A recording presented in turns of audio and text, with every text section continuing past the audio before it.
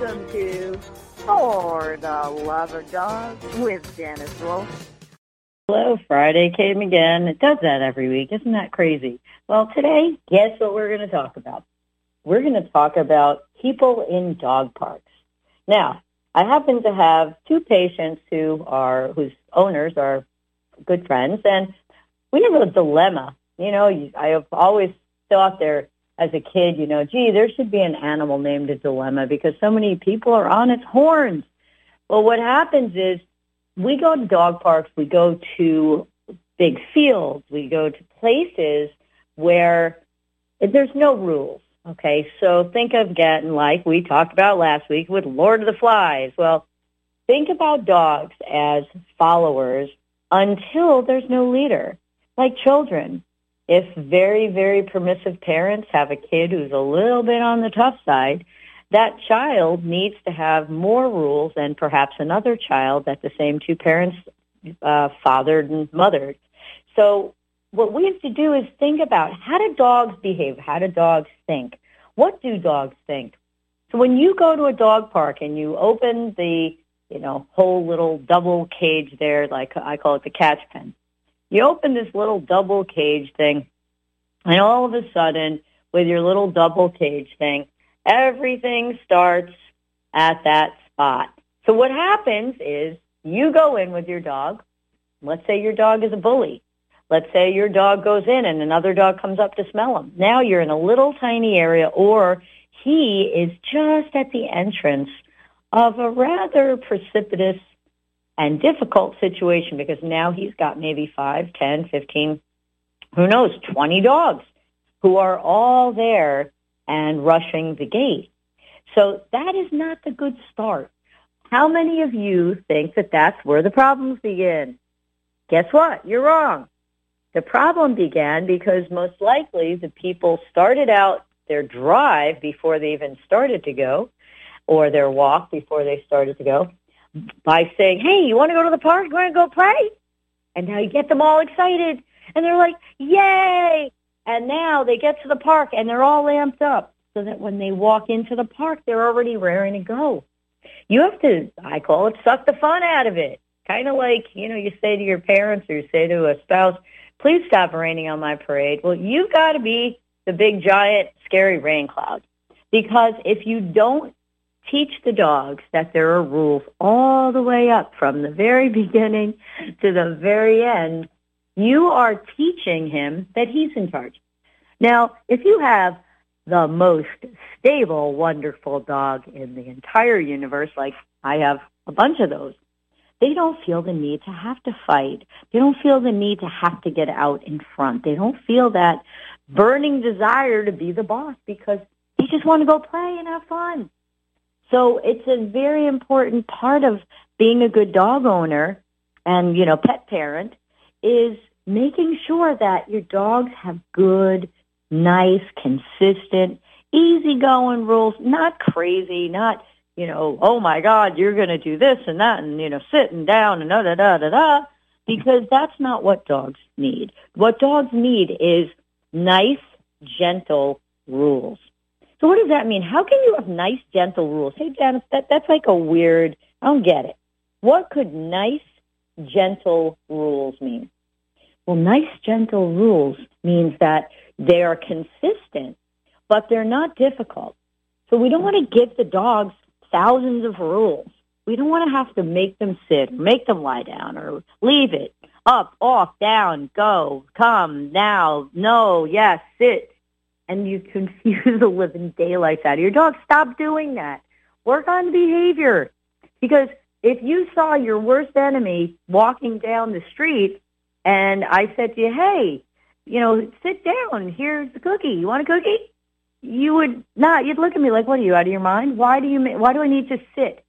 Because that's the same thing as with obedience. Obedience is not bad. There's nothing wrong with obedience. If you have a perfect, or real good, well-behaved dog, you can teach it to do obedience, and you can make it do party tricks, whatever your heart desires. But most of you who listen to my show do not have those dogs. And if you do, it's because you've been listening to my show long enough and implementing the behavioral strategies. Now, personally, I never would go to a dog park, ever, ever, ever, because there's too many germs, and even if no dogs are there, it's just a festering mess of parvo and canine influenza and bacterial infections and strep and staph and all kinds of coccidia and giardia and all kinds of grossness. You're walking on the same ground, or your dog is, and running around and laying down in the same ground that dogs are urinating and defecating. There's fleas and ticks. It's just not always a really great place. If you are going to go, then it's more important for you to walk your dog properly to go there, let him out calmly, and then work from there. See, but if you're going to try basically to show up at a dog park and here's your dog, and your dog is, running around like a crazy man, and you're starting that way, you're going to be more likely to have either your dog get into a fight or another person's dog get into a fight. There's too much excitement. Excitement leads to dominant behaviors, and we've talked about this ad nauseum. What are some of the dominant behaviors, you may ask? Okay, dogs who are humping each other. Oh, it's so cute. And the one very lovely family who is probably listening to the show right now, they are going to understand this is for you guys. When you start out without rules, or when you start out with very limited rules, and your dog is all amped up before he even goes to play, he doesn't need that. He needs to have rules. He needs to have something set. He needs to have consistency. And not telling him, oh, sit or lie down or cut it out or knock it off, and not yelling at him and not using a shock collar, not using a prong collar, and not using a choker chain.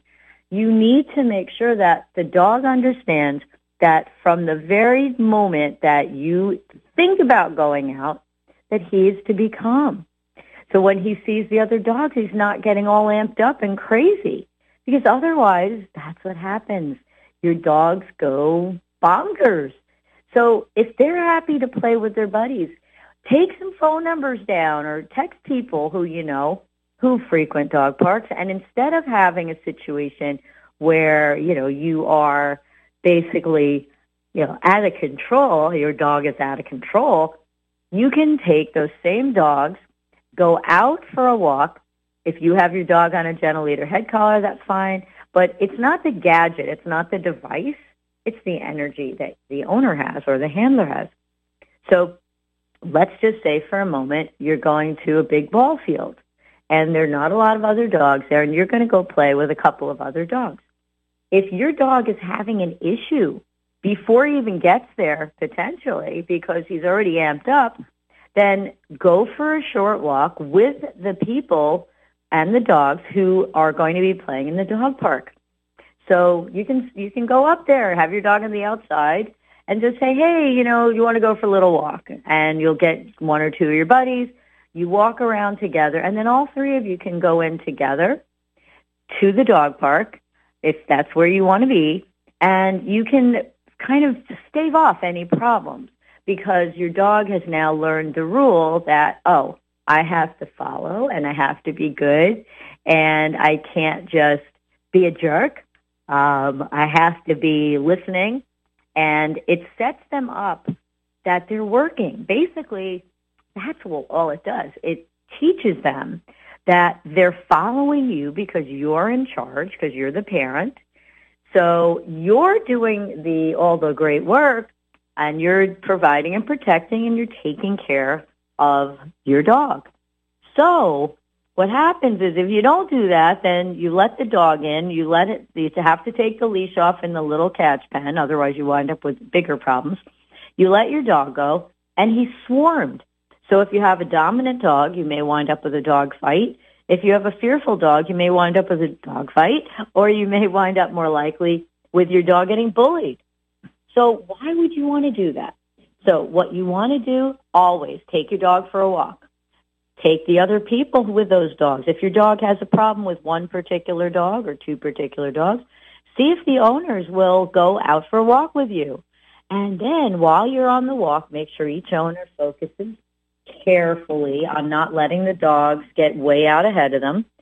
And that does not mean that you need to stare at the dog because staring at them is worse than anything. Remember, if you're staring at someone or staring or listening to someone specifically, then they become the leader. They become the one in charge. So if you're all focusing on your dogs and you're telling your dogs in, basically with body position, you're telling your dogs that they're ahead of you, they're above you, and that you're watching them to see what they're going to do. That's not what you should be doing. You should actually be doing quite the opposite. You look around. Remember Kevin Costner in The Bodyguard with the beautiful late Whitney Houston? Well, remember how Kevin Costner scanned the crowds, looked around. He scanned all over. Where is it? Where am I going? I got to find this guy. I know she's got a death threat. And you see Kevin Costner moving his eyes slowly through the crowd, and he's focused on not her, but he's focused on looking for danger. That is why when you stare at your dog says to himself, this guy is not looking around. I better make sure that there's nothing dangerous because he's not paying attention. And that's why when you stare at your dog, you can look at your dog for a minute, or a few seconds, but don't stare at them, because as soon as you start staring at them and your energy is dropping down toward the dog knows, you're not watching me. That means you're not protecting me. That means I have to probably protect you. And it sounds crazy, but yeah, this is how dogs think. Dogs live in the moment. Dogs think in moments. They think in 10-second increments, like most men. Dogs are not thinking about what they're going to do in 10 minutes. All right. It doesn't mean that when something happens that they don't recognize it, because there's absolutely 100% the fact that dogs do get PTSD from certain things, from certain people. So they can have a bad experience, but they're not like humans where they're focused on worrying about it. So when you go into the dog park or you go into the field, before you do that, you should take your dog with the other dog or dogs who are going to be there, who could be an issue, walk them all together and change your position. So put your dog on the left, put your dog on the right. Walk toward the other dogs, walk away from the other dogs. Walk next to the other dogs. Have one dog, let's say dogs A, B, and C. First time you can have dog A out ahead, then bring dog A back to the back, put dog B up to the front of the pack, and then after he's there for a little bit, bring dog B back behind A, who is now in third place, and then you have dog C. Take dog C and then let him be in charge for a little while and move them around in position. Change things around. Go backward and forward. So in other words, go toward, let's say you're going towards the monument. Go toward the monument, go past the monument, come back towards the monument, go past the monument. Do that 3 times if you can. Habits are made in threes. So if you only do something once, chances are your dog is not going to learn anything from it that you wanted. It's more likely that your dog's going to learn what you don't want. So, for instance, if you say, oh, well, Janice, I don't have the time, for my dog. If my dog is reacting to something, I don't want to go back because I don't have time. Well, then go 5 minutes earlier for your walk so that in case something does happen, you're not rushing. Because rushing is anxiety, it's stress. And that can be seen as nervous or weak energy from a dog. So a dog can see if you're nervous when you're cortisol. Some dogs can just do it naturally, like we at Merlin's Kids train the dogs to actually do these cortisol detection where they can actually smell cortisol high or low. And then if the dog smells that, they'll alert on it and they'll either do deep pressure, which we call comfort, or another skill that we have trained the dog to do. But many dogs can smell that anyway. Dogs can smell your emotions. They can, I won't say feel it, but they can sense your emotions. So if you're anxious or if you see another big dog and you go, oh my God, that looks like the dog that attacked us 2 months ago, the other dog can sense your anxiety, but your dog can sense your anxiety. So now your dog looks at you as, oh my gosh, he can't possibly take care of me because he's so nervous. Let me protect him. So unwittingly, you, some of you, the proverbial you, are creating more problems with behavior than you're ever solving, because the dogs that are the ones who are potentially the behavioral dogs, behavioral issues, those dogs tend to be the best dogs in the world because they're smart and they're maybe a little sassy, and they're the ones who feel that they want to protect you because they want to take care of you. And if you're not protecting us, then who's protecting us?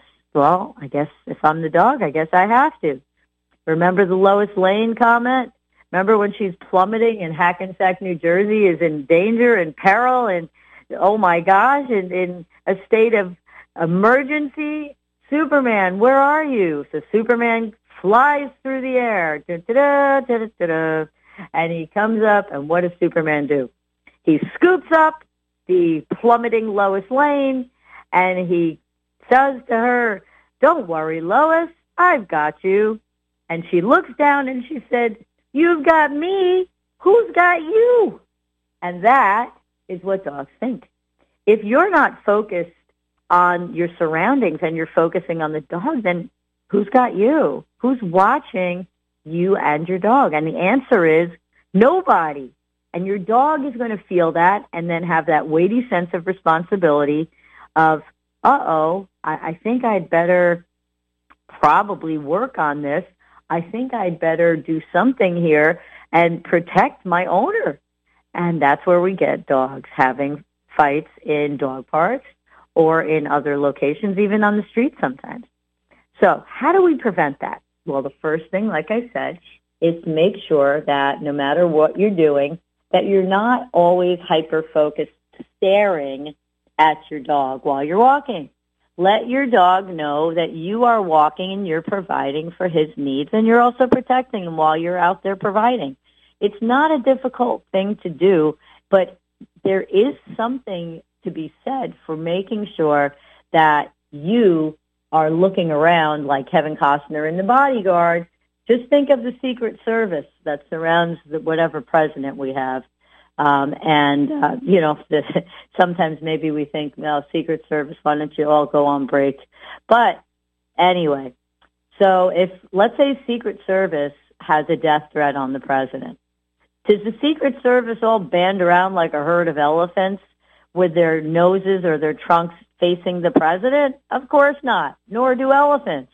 If there is danger, they put their backs to whatever they're protecting or whomever they're protecting, and they turn away and they look outward. So every time there's potential danger and you put your dog on the opposite side of you, so you're basically telling your dog in dog language, hey, I'm going to get closer to the dangerous or scary thing than you are. And the reason I'm going to do that is because I'm in charge. I'm your parent. I'm your guardian. I'm the one who takes care of you. It's my job to provide for your needs and to protect you. That's how simple it is. But you have to make sure that you're letting the dog know in dog language, not in people language. It's okay, Fluffy, I've got it. Don't worry about that, knucklehead. I'll take care of it, because your dog hears want, want, want, want, want, want, want, want, want, want, want, want, want. And the dog looks at you like you're crazy and that you can't provide and protect. Therefore, he must have to do it. And that's where fights happen. So how do you prevent that? Well, I've already told you a couple of things. Start out with not getting your dog overly anticipating and anticipatory and excited about, oh my God, I'm going to go out. Instead, make sure that your dog knows that, hey, this is just business as usual. We're just going out. We're going to just, do what we do. No need at all to be excited or whatever. And stop talking to your dog and getting him all amped up beforehand. When you're starting to go near the actual gate, if your dog is reacting or there's another dog reacting, don't bring him in. Bring him around the outside. See if you can walk around the perimeter with your dog so he can smell all the other dogs. Remember, dogs can smell people and animals and even for longer distance, but can smell for at least 4 feet away. So 2 dogs who are 4 or 5 feet away, they can smell each other. They don't have to be on top of each other. And if you've got a dog who isn't good with personal introductions, you should come to one of our training classes because we will definitely help you. But the whole key here is be calm, relax, chill out. Don't get so excited and worried and anxious and nervous that something is going to happen, because you're going to make it happen. And why would you want to make it happen? Don't let it happen. Let the dogs know that, you've got it. Like, I got it, Fluffy. But once we have a situation where 2 dogs do get into a fight or 2 dogs do have an issue, you can't just keep putting them out together again, because you haven't resolved it. There's still going to be that same whatever set of conditions and circumstances is still going to happen. It's still going to be there. So does it make sense to do that? No, of course it doesn't. So first thing you do, bring your dog out calmly on the leash, walk him around a little bit, even walk him around 10 or 15 minutes before you get to the dog park, just so that he isn't anticipating and crazy, and you'll have a much better situation than you would have had otherwise, because the dog is going to start out calmer. If 2 dogs have an issue, if you find that they're maybe not getting along as they did when they were puppies and, things are a little bit awkward for them, then don't do what you know is going to happen, right? Don't put them out together if you know the same thing is going to happen. Get them out to a walk together. Get them switching back and forth for positions. If somebody does try to lunge or somebody does try to snap, you make sure you put that dog on the outside, not the inside toward the other dog, but on the outside of both the other dog and the human. And the reason we're going to do that is to make sure that the dog understands full well that you're in charge, okay? Hey, buddy, I got it. Don't worry about it. But you can't just say that, because dogs don't understand English. They just don't get what we're saying. And by the fact that we don't speak in the same language as dogs do or other animals do, I think what happens is that people tend to think it doesn't exist. People think like, oh, my dog doesn't understand when I do that. Yeah, well, your dog understands, because last time I looked, I will see people and they'll be spelling things. Oh, we don't want to give him, we always say the word, it's C-O-O, that word, or it's T-R-E-A-T. Oh, don't say that word. And I'll say cookie, treat, cookie. What do you mean I can't say cookie? I can say cookie all I want. I can say treat all I want. Treat, treat, treat, treat, treat, treat, cookie, cookie, cookie, cookie, cookie. And I will not have that dog going out and acting like an imbecile, because I'll say it so many times. It's the exact same thing as what happens when you see people who are working on a dog and they're sit, sit, sit, sit, sit, sit, sit, sit, sit, sit, sit, sit. Sit, sit, sit, sit, sit, sit, sit, sit, sit, sit, sit, sit. Yeah, that's boring, right? Or the people who go, Fluffy, and then the dog looks at them. They say it again, Fluffy, and the dog looks at them. Why are you calling their name when you're not asking them to do something? If your parents called you, Janie, Janie, Janie, Janie, after a little bit, you're going to be like, I don't know what the heck your problem is, but I'm going to go play. So keep yourself limited to when you're using the dog's name, should be in a case of emergency, like an ICE number, right, in case of emergency. So if, let's say the dog is getting into something, burrowing down, digging something up, and it's dangerous, you can take, I don't care what you do, because you got to get that stopped. But if you have a dog fight and you go in and start screaming and carrying on and yanking and pulling, you're going to wind up both getting hurt. The dog may get hurt. The owners are definitely going to get hurt, because you're amping them up, and that excitement is leading to this dominant behavior session of humping, jumping, barking, growling, blocking, and bumping. And so all of these things that the dog is doing are things that the dog, we first of all don't want the dog to do, but the dog is getting that reinforcement for it.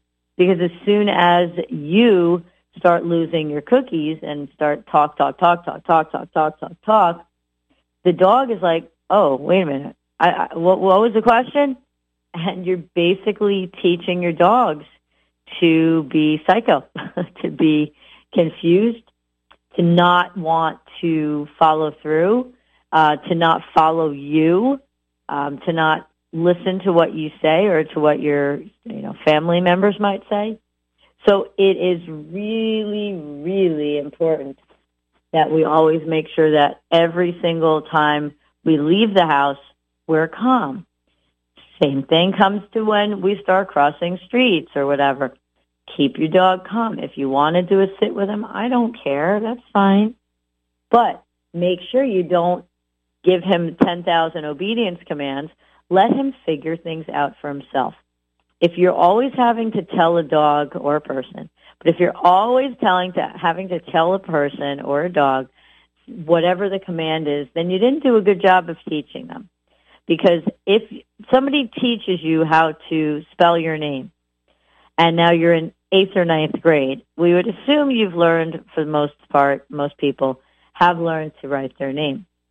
If you can't write your name, and that is difficult, right, then how do you expect your dog to follow what you're doing?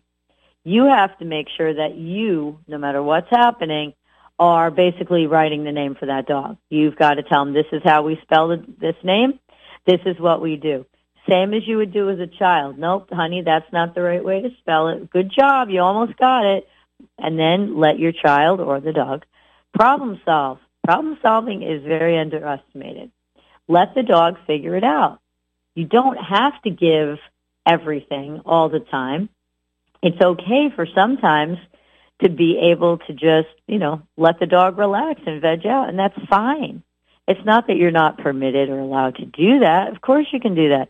But just stop attaching it to food when you're trying to get the dog outside, because food can be, especially if a dog is bone or toy or dog or food aggressive, and you've got food in your pocket, the trigger is coming with you, and he's constantly being reinforced and rewarded for all the work that he thinks he needs to do.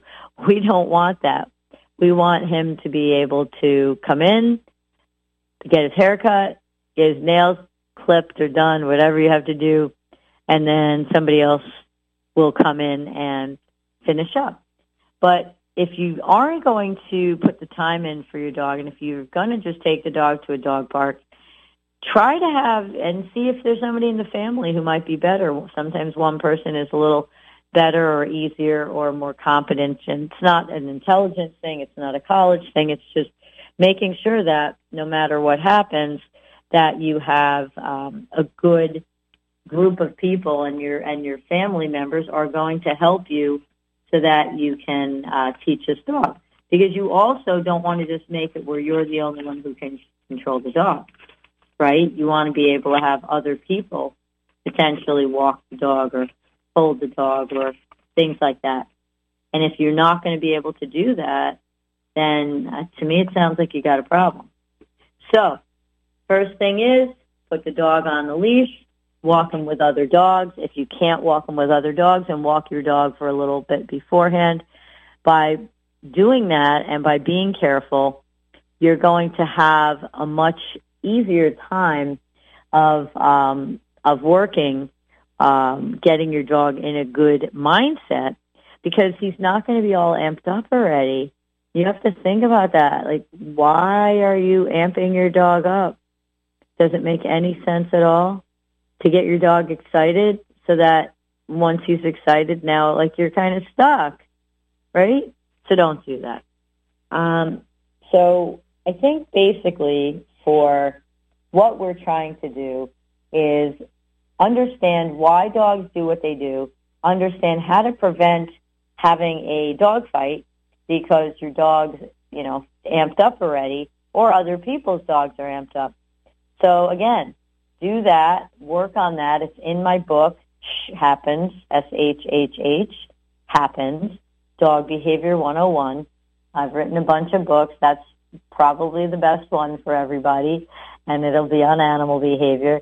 It's a cool book, and it's only $10 on Amazon. So you can get it any time, and you can upload it onto your Kindle or any basic, device, any kind of electronic device, from a phone to probably a watch to a Kindle to a computer. So it's pretty easy to find, and you just plug in if you want your Android or if you want your Mac PC.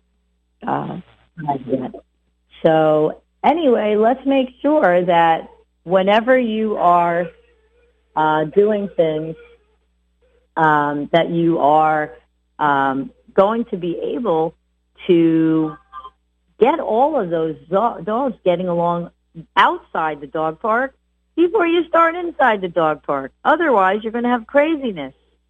So anytime you think about it, remember, take it back to the simplest time that works well.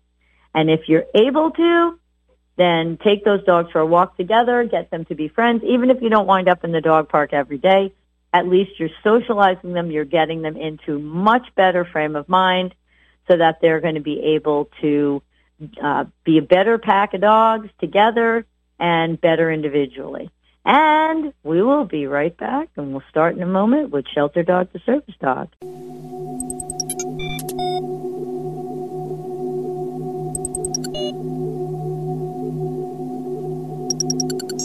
And thank you for coming back. It's always good to have the From Shelter Dog to Service Dog aspect on here.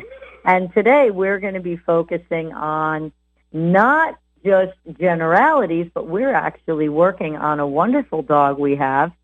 His name is Rocky, and we have this wonderful group of dogs that we're trying to find a good home for. Now, these are not program dogs. These are not our dogs, but they're what we call courtesy posts.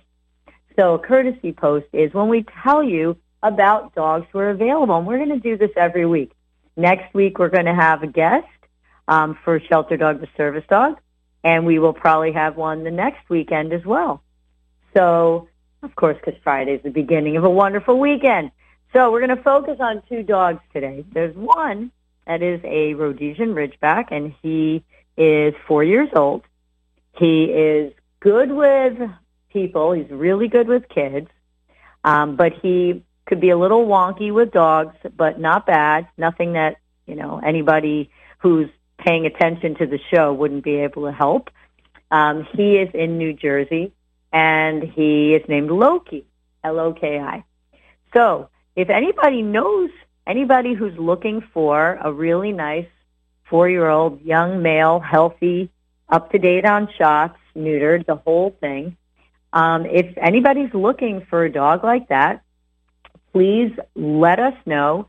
You can reach us actually at, I guess we'll give you the email address in a minute after the second one. But Loki is the 4-year-old male Rhodesian Ridgeback. He does have a ridge. He is a purebred. I do not believe anybody's going to get the papers with it, but he is a very nice dog and would do great in a home with somebody who knows how to handle a very confident dog. He is also quite protective in the home, but that being said, he lives or has lived with about 9 or 10 different little kids, and I mean little kids from babies, infants, newborns, all the way up to teenagers. So he's very good with that, and I think if he's got a little bit more of a strong person who can help out, I think that's going to be great for him. So you can actually reach out for all of us and any of us, and we'll be happy to help you. So we'll give you, I'll give you the Merlin's Kids executive director. Even though it's not a Merlin's Kids dog, you can use this email address, Merlin's Kids, MERLINS KIDS executive director @gmail.com. So that'll give you an opportunity to have this wonderful dog.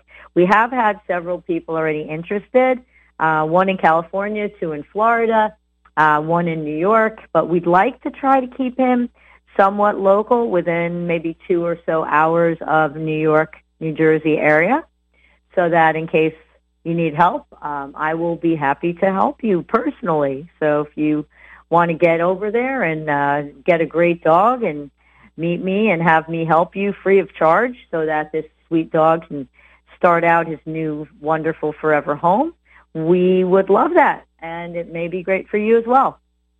The second dog we're looking at, again, this is a personal helping somebody who has a dog.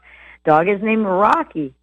Rocky is probably about 4 or 5 years old, very sweet. He is great with other dogs, loves dogs. He's great with literally 99% of people. He is a wonderful boy. He's not so big. He's probably about 45 pounds, 50 absolute tops, but probably more like 45.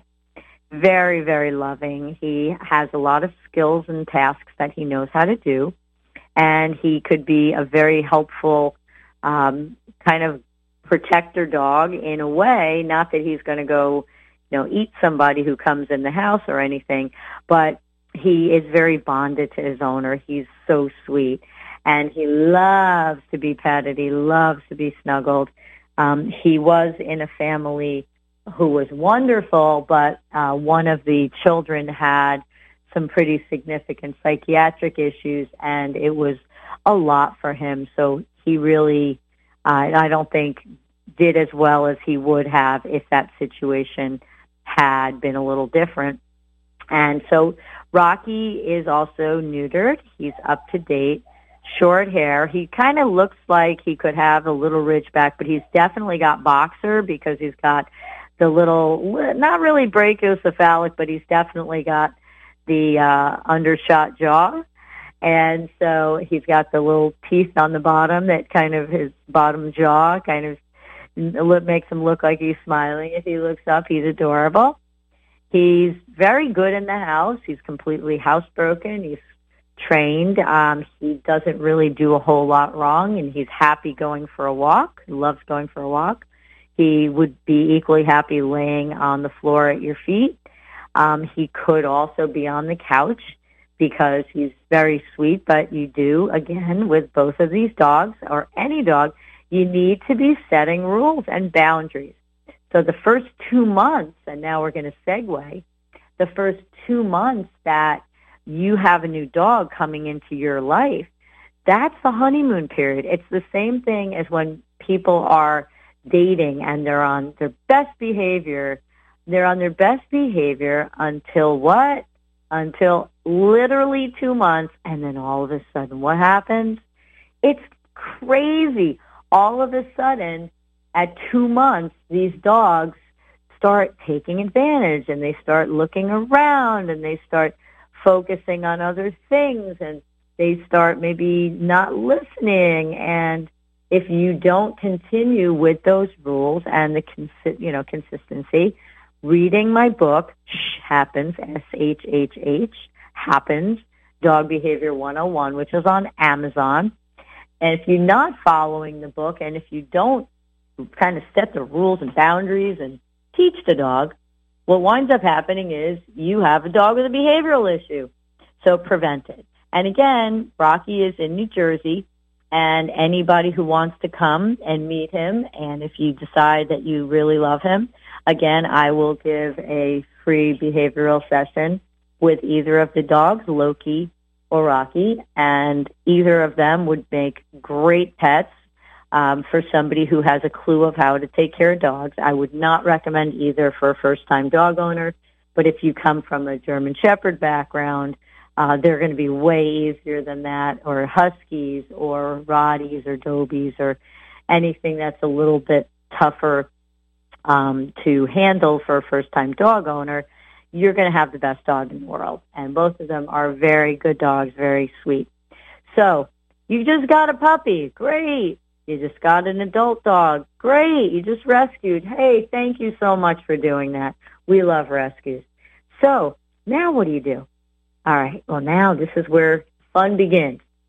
The first thing you do when you get a dog after you get home, right, before you walk through your front door, walk around the neighborhood a little bit with that dog, just a little bit. Don't let everybody pet him. Just walk around the neighborhood for a nice, quiet walk. What does that teach the dog? Well, it actually teaches the dog that you are providing and protecting because you're walking him, which means that you're hunting for food, and it means you're providing for his needs, but you're also protecting him while you're hunting for his food and walking around. So from the very beginning, your dog starts looking at you as like, oh, I get it. Okay, so I'm not in charge. Well, that's what we want, right? We want the dog to know that, hey, you're not in charge. You don't need to do this. You don't need to be providing for me. I'm providing for you. You don't need to be protecting me because I'm protecting you. Kevin Costner in The Bodyguard. And you don't even have to tell the dog that because guess what? He'd hear wah, wah, wah, wah, wah, wah, wah, wah, wah. Dogs do not hear or understand on what that means if you start yabbering at the dog. They're not going to understand unless you physically do things. Now, when I say physically, that does not mean that you are hitting a dog, yanking a dog, choking a dog, squirting a dog, all those things. That's crazy, and it's horrible, and it's abusive. If you say to me, like, hey, Janice, my dog is being a jerk, so I yelled at him and I kicked him. Okay, so what does that mean? What does that do, right? Does that help anybody? Does that make anything better? No, it doesn't make anything better. All it does is prove that you're abusive to your animal. I don't want you to do that. What I do want you to do is to try your best to come up with an energy, figure out what you've got to do, that you can be calm, that you can act confidently, that you can be responsible, and that you're not going to feel badly about it later. Because I do see that a fair amount where people say, oh, I was so upset. My dog was, was kind of acting like an idiot and I hit him or I threw something at him and now he seems scared of me. Well, two wrongs don't make a right, right? So don't be at the point where, you're afraid to do something with the dog.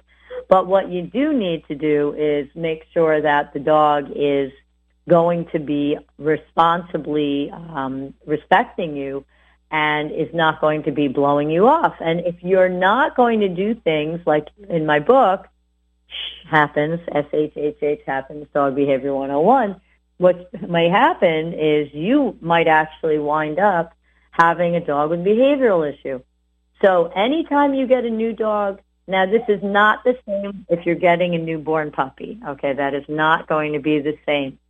But it is going to mean that when you bring any dog home, you have to be consistent. And puppies, again, it's not that you absolutely can't do certain things. It's that you have to be careful not to be confusing. And so many times I see that people are just unsure, so they're trying this and trying that. And, oh, look, the dog training, group. The secret of a perfect dog, support pets, whatever, all these things. These are not even, most of them are not even anybody in this country and nobody with expertise, because I have read some of these things and I look at, they can't even spell it right. They don't have the right grammar. It's improperly translated. They're just trying to catch you and get you, to click on things so they can make money by clickbait. They're not even looking to help your dog. I am looking to help your dog. My team is looking to help your dog and to help every dog out there so that they're able to do great things. They're able to be calm and confident. They're able to do fun things like going in the car with you, going maybe to a restaurant, sitting outside with you, going to a parade, going to a park, all of those things. But it's not going to be super helpful if you end up not teaching the animal what the animal needs to do. So, you teach them from the beginning. Hey, we don't bark at strangers. Hey, we don't drag our owner up and down, up and down, up and down. So it's really, really important always to remember that whatever you teach the dog at the beginning is what you're going to have at the end. So if you're training your puppy and you're just training him to sit for a cookie, well, that's lovely, but wouldn't it be better to teach him that he, instead of, you sit and you get a cookie, why don't we just teach him, hey, let's not jump. Okay, let's not jump on people. Oh, okay. So you can teach all of those things in a different way, but not basically ruin their behavioral health, because that, I think, is a big part, too. People don't understand that, you can ruin a dog. I've seen people ruin a dog to where it's extremely, extremely difficult for even me to fix the dog, because the dog maybe loses trust in you. The dog doesn't understand. The dog feels confused by what you're teaching. So if at all possible, please do try to teach your animals from the beginning when they get into your house, hey, this is what we do, and this is what's allowed, and this is what's not allowed. But not, figuring it out as you go, because by doing that, you're just confusing everybody, and especially the dog. And most dogs are better than most people. So the way I look at it is, if you are, trying to perhaps figure something out for the dogs, that, let's say you're trying to figure out, how should I feed him? I'm going to feed him with a puzzle bowl. These puzzle bowls are really not a great thing. If you have, and I'm going to go through that very briefly today, if you have a dog who needs a puzzle bowl, I saw a boxer female, beautiful dog, rip her nostril almost completely open. And the reason she did that is that she was actually eating out of a puzzle bowl, and because, obviously that you're eating from a puzzle bowl because you're looking to slow your dog down, but what you're also not realizing is when a dog eats out of one of those bowls, it's using its tongue to eat instead of using its mouth to eat. Now, so it's basically using its tongue like a straw and sucking up that food out of that bowl. But because the bowl has little areas, little labyrinths, if you would, and little channels there, the dog is inhaling a lot of air, and that air goes right down into the stomach, and it can really exacerbate or even cause bloat, which is a gastric torsion. It's a torsion or a twisting of the stomach or the intestines, and it basically, the stomach and or intestines flip over on themselves and start to strangulate. That is a surgical emergency. It's very, very, very dangerous. So, the key is, instead of doing a puzzle bowl, there are a lot of things you can do. One of them is let's say your dog is getting 2 cups a day, or 2 cups twice a day. So now you have 2 cups of food that he has to have.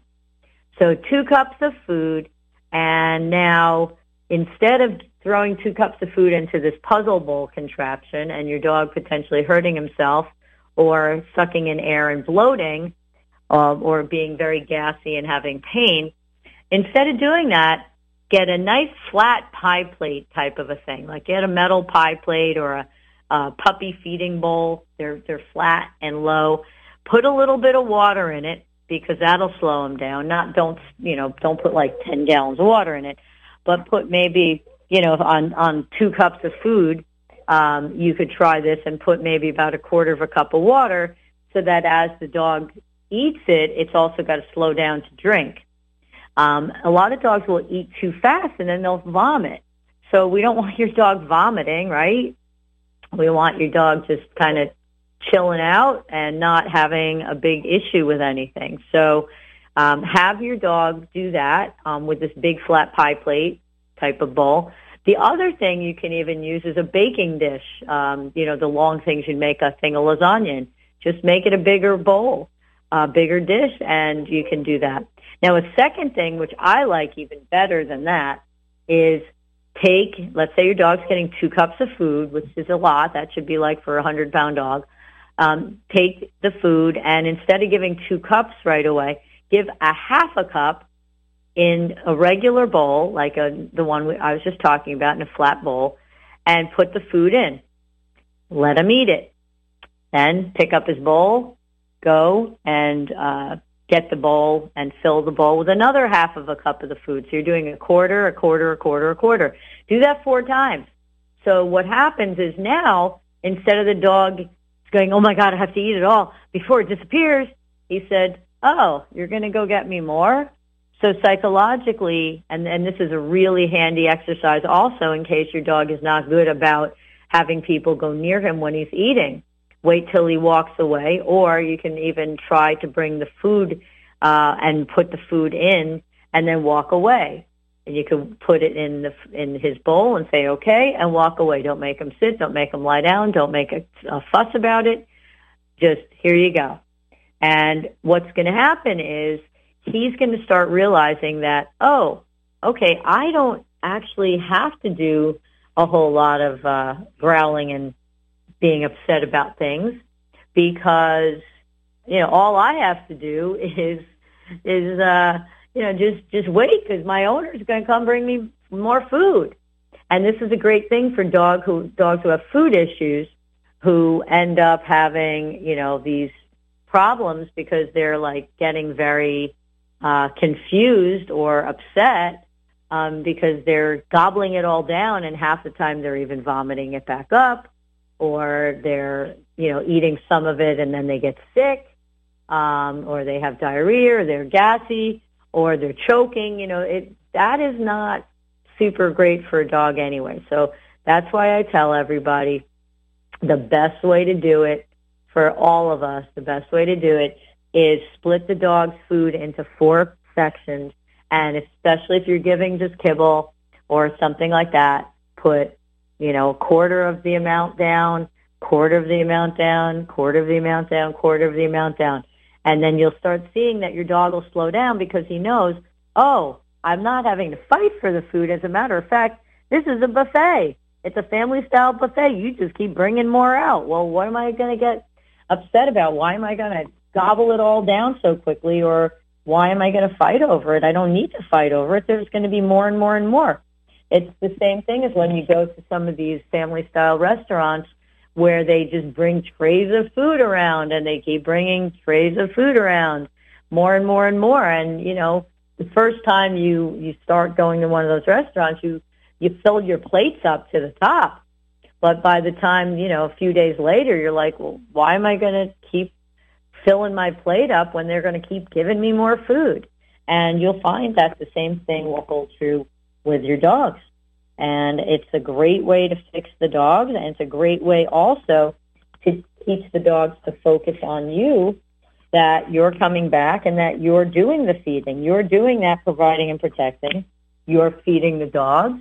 You're making sure that, they're able to have enough or more than enough. And it's a really, nice and very, very cool way to, make a dog happy and make him not worry anymore. You have to think like a dog and think like, how is your dog taking this? When he's gobbling food and you're giving him a puzzle ball, what does he think? He's like, my God, well, I just want to eat. I'm trying to gobble my food down, and what are you sticking it in this for? And I've also seen a lot of dogs who will flip the puzzle ball because they figure it out, and they're like, this is stupid. So split the food into multiple feedings each time you're feeding, and do it. And you'll see, after a few days, all of a sudden your dog is going to be like, oh, wow, okay, so I don't really have to, eat and gobble it all down so quickly. So, unfortunately, I'm looking at the time, and you know what happened? It's almost time to go. I'm so excited to have been with you guys again on yet another Friday. So happy. I also do want to tell everybody, make sure that you do have a lot of fresh, clean water, even at this time of year. Do not, if your dogs are drinking water outside, please make sure not to leave the bowl outside so animals can urinate or defecate, or especially birds can fly over and they have wonderful aim, or animals drinking out of it and then your dog goes and has something. Please be really aware of water being left out, especially this time of year when it's already a little bit wet out. All right, well, we've unfortunately got to go. I will see everyone next week. If you're interested in Loki or Rocky, please reach out to me either via bbsradio.com or at merlinskids.executivedirector@gmail.com. And if you do need a service dog or you need your dog trained, we do both, and we're happy to help. We'll fight for you. We'll fight for right, and we'll always be there and give you the best advice possible. Have a great weekend. Take care.